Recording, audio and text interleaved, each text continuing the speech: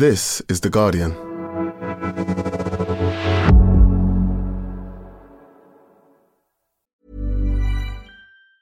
Tired of ads barging into your favorite news podcasts? Good news. Ad-free listening is available on Amazon Music for all the music plus top podcasts included with your Prime membership. Stay up to date on everything newsworthy by downloading the Amazon Music app for free or go to amazon.com/news ad free. That's amazon.com/news ad free to catch up on the latest episodes without the ads. Science Weekly is supported by BetterHelp. Here's a question. If you had an extra hour in your day, what would you do with it? Watch TV? Read a book? Meet up with a friend? Maybe a little nap? A lot of us spend our lives wishing we had more time. But for what? Perhaps to best answer that, you need to work out what's truly important to you, then make that a priority. Therapy can help you work out what's most important to you. It isn't just for those who've unfortunately experienced trauma in their lives. Therapy can be helpful for learning positive coping skills and for setting boundaries. It can empower you to be the best version of yourself. If you're thinking of starting therapy, give BetterHelp a try. It's entirely online and designed to be convenient, flexible, and suited to your schedule. Just fill out a brief questionnaire to get matched with a licensed therapist and switch therapists anytime for no additional charge. Learn to make time for what makes you happy with BetterHelp. Visit betterhelp.com/scienceweekly today to get 10% off your first month. That's BetterHelp, HELP.com/scienceweekly.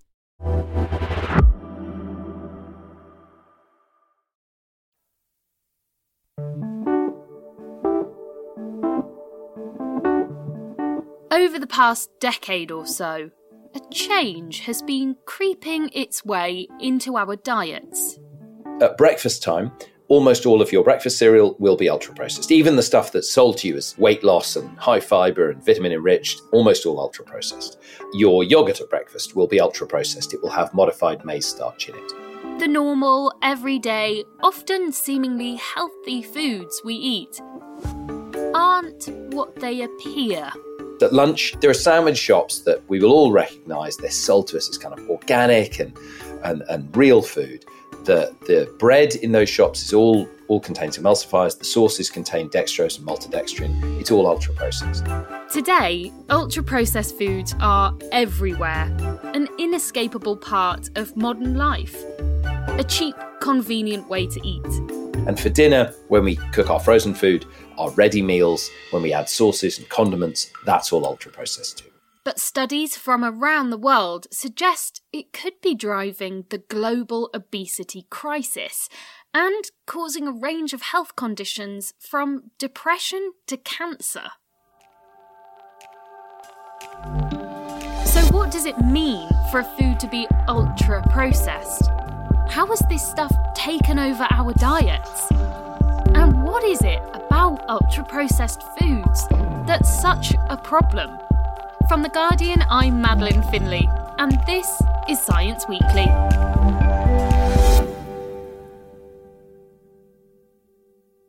Chris Van Tulleken, for those who don't already know you, you're a doctor, you're a broadcaster, and you're the author of Ultra Processed People. Why do we all eat stuff that isn't food, and why can't we stop? So, what exactly is ultra-processed food? So there's this really long formal scientific definition. It runs to several pages, actually.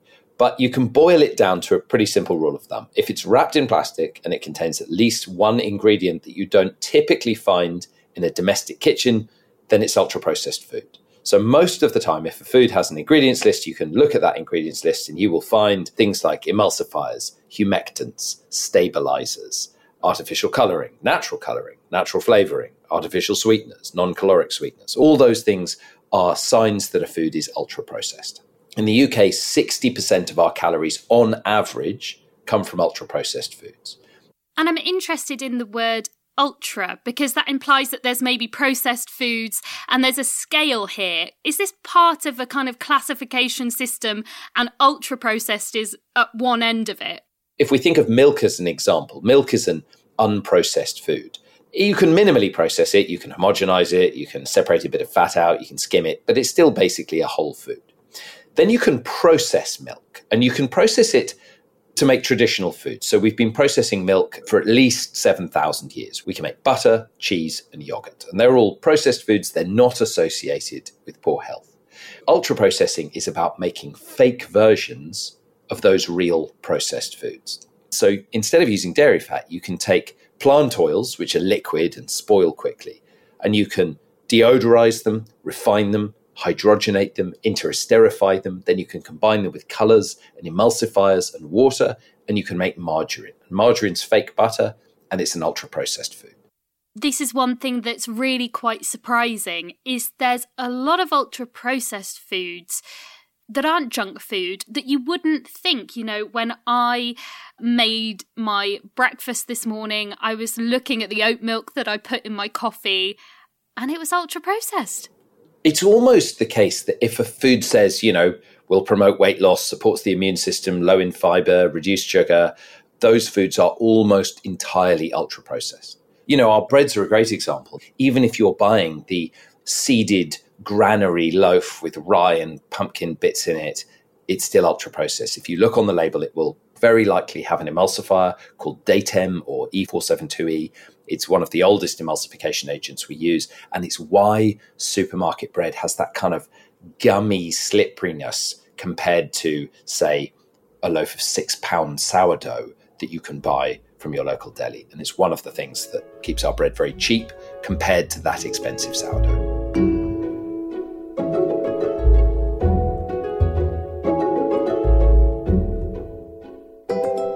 So how did we get here? How did we go from food to ultra-processed food?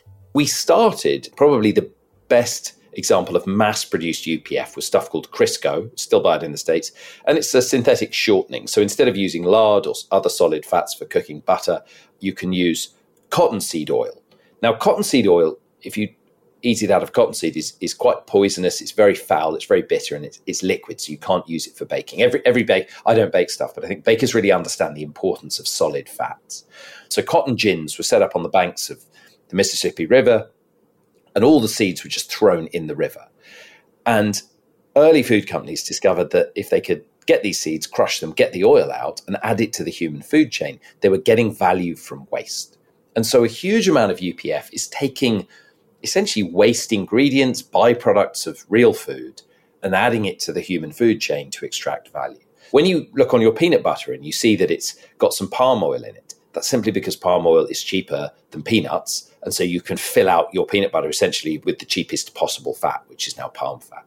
So it's not that this is food designed with evil intent or designed to deliberately harm you. It's just food that's made with an absolute indifference for human health, human life, the environment. It's not nourishment. The food system is about extracting money from us and supplying it to the owners of the ingredients companies. The other thing about profit is, of course, it incentivizes companies to make foods that are really hard to stop eating and ultimately quite addictive. And as you said, our diets are kind of being taken over by UPFs. I'm really curious as to why they've been taken over. I mean, you mentioned addictiveness, and then there's the food industry itself wants to make these kinds of foods. But why is it that we've ended up eating so much of this stuff? So I think initially it was somewhat benign. Butter was expensive and margarine was cheap and did almost the same job.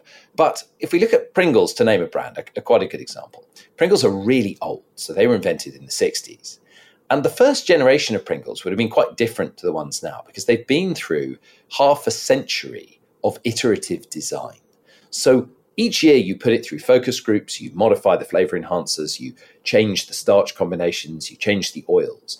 If people eat more of formulation A versus formulation B, that is the one that goes on the shelves. And next year, A is trialed against formulation C and D and E and F. And so the food is gradually iterated so that every aspect of it makes it more palatable. You're trying to drive down the price of ingredients and also make sure people buy more.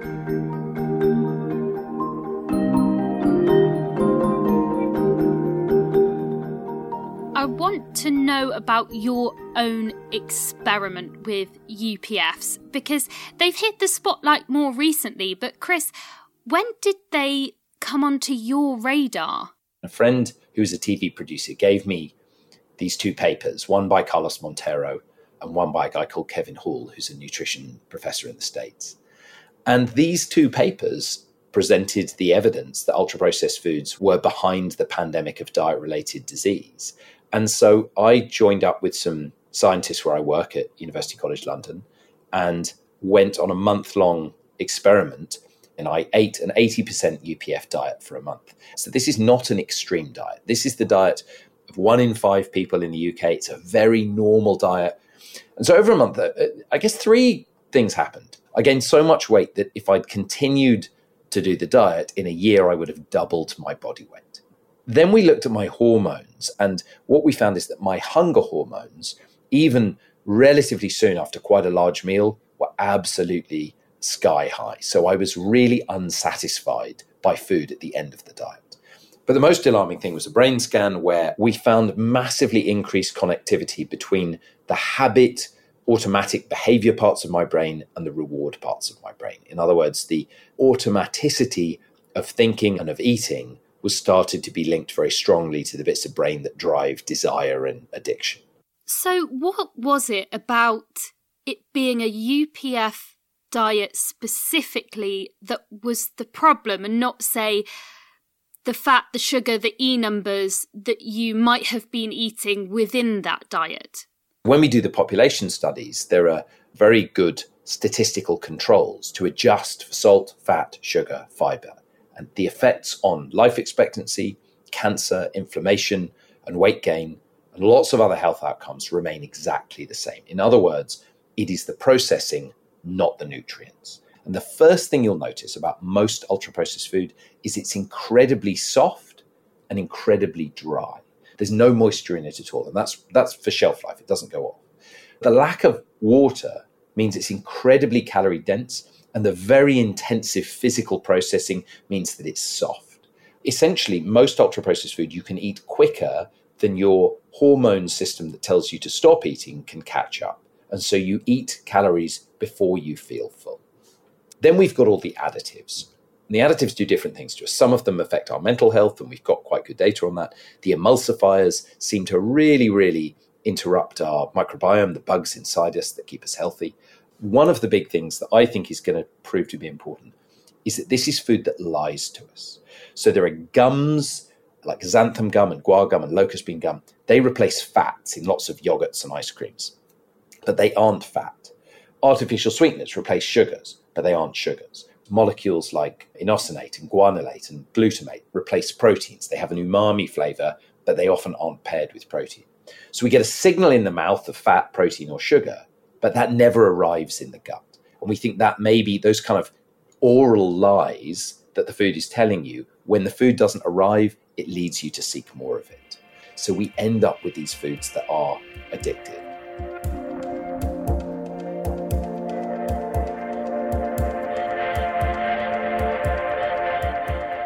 Chris, our relationship with weight and diet is surrounded by blame and shame and guilt, and it's led us to demonise and moralise foods. There are good foods and there are bad foods, and we're constantly faced with health claims that point the finger at, say, fat or sugar or carbs, and then say that we shouldn't be eating those anymore. And I do wonder whether UPF could be just the next version of this, just another fad. I think it won't be, because there are no exceptions in the data. So we have very, very robust epidemiology. We have a small but very good clinical trial. We have masses of lab data. So you talk about labeling fat, salt, and sugar as sort of demon molecules, and that stuff has been very misguided.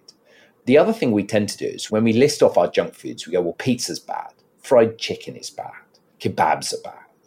Pizza's a perfectly healthy, traditional food, sourdough base, cheese, tomatoes, bit of basil, bit of pepperoni. It's all completely legit. It's only when you start making it with plastic cheese and highly processed meats and emulsifiers and colorings and flavorings that it becomes bizarre and starts to drive excess consumption.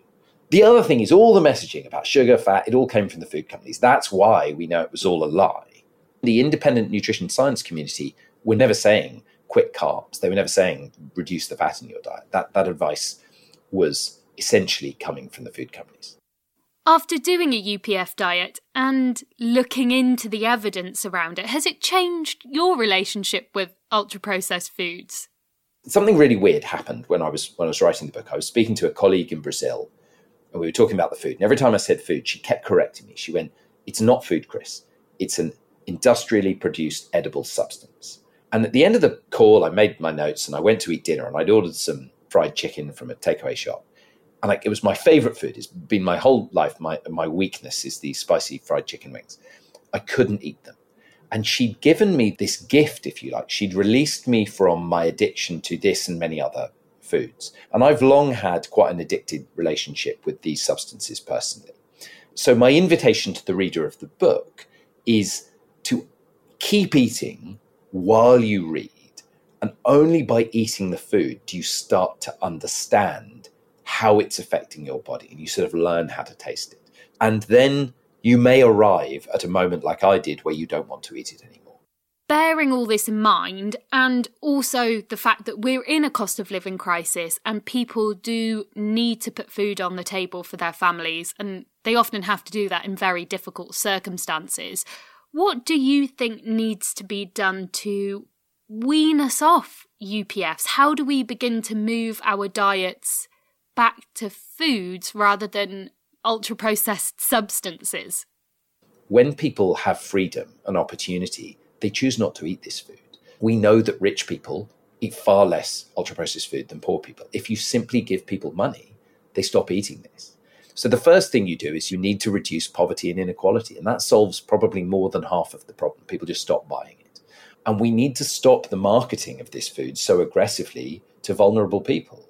The food industry has been incredible at co-opting government and doctors and all of us into believing that we are the problem. The problem lies in us. And the problem isn't with us, it's with the food. The jury is in. The epidemiology, the clinical trials, the lab evidence is really clear that the primary, perhaps the sole cause of pandemic obesity is ultra-processed food. So the food system must be reorganized from the ground up. But the most important thing is to get the food industry away from it. Most of the major charities that advise the government, that develop thoughts on food policy, that claim to be activists, are funded by the food industry.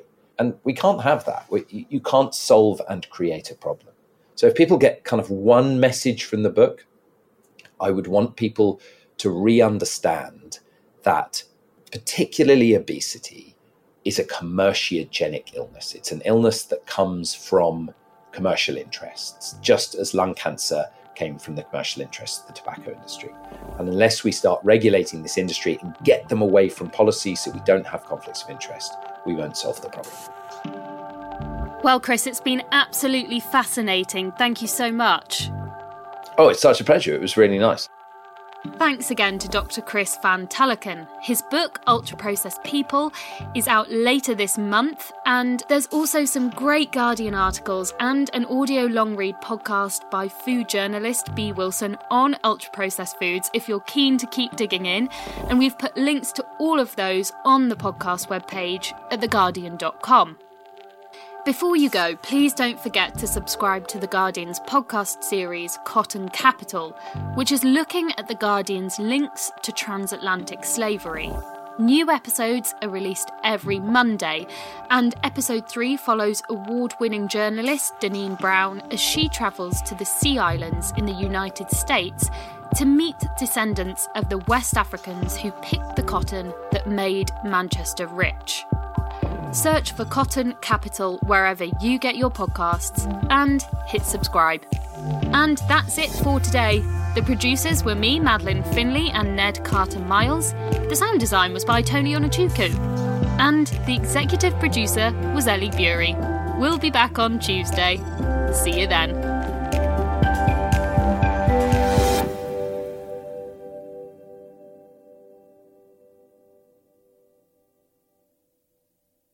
This is The Guardian.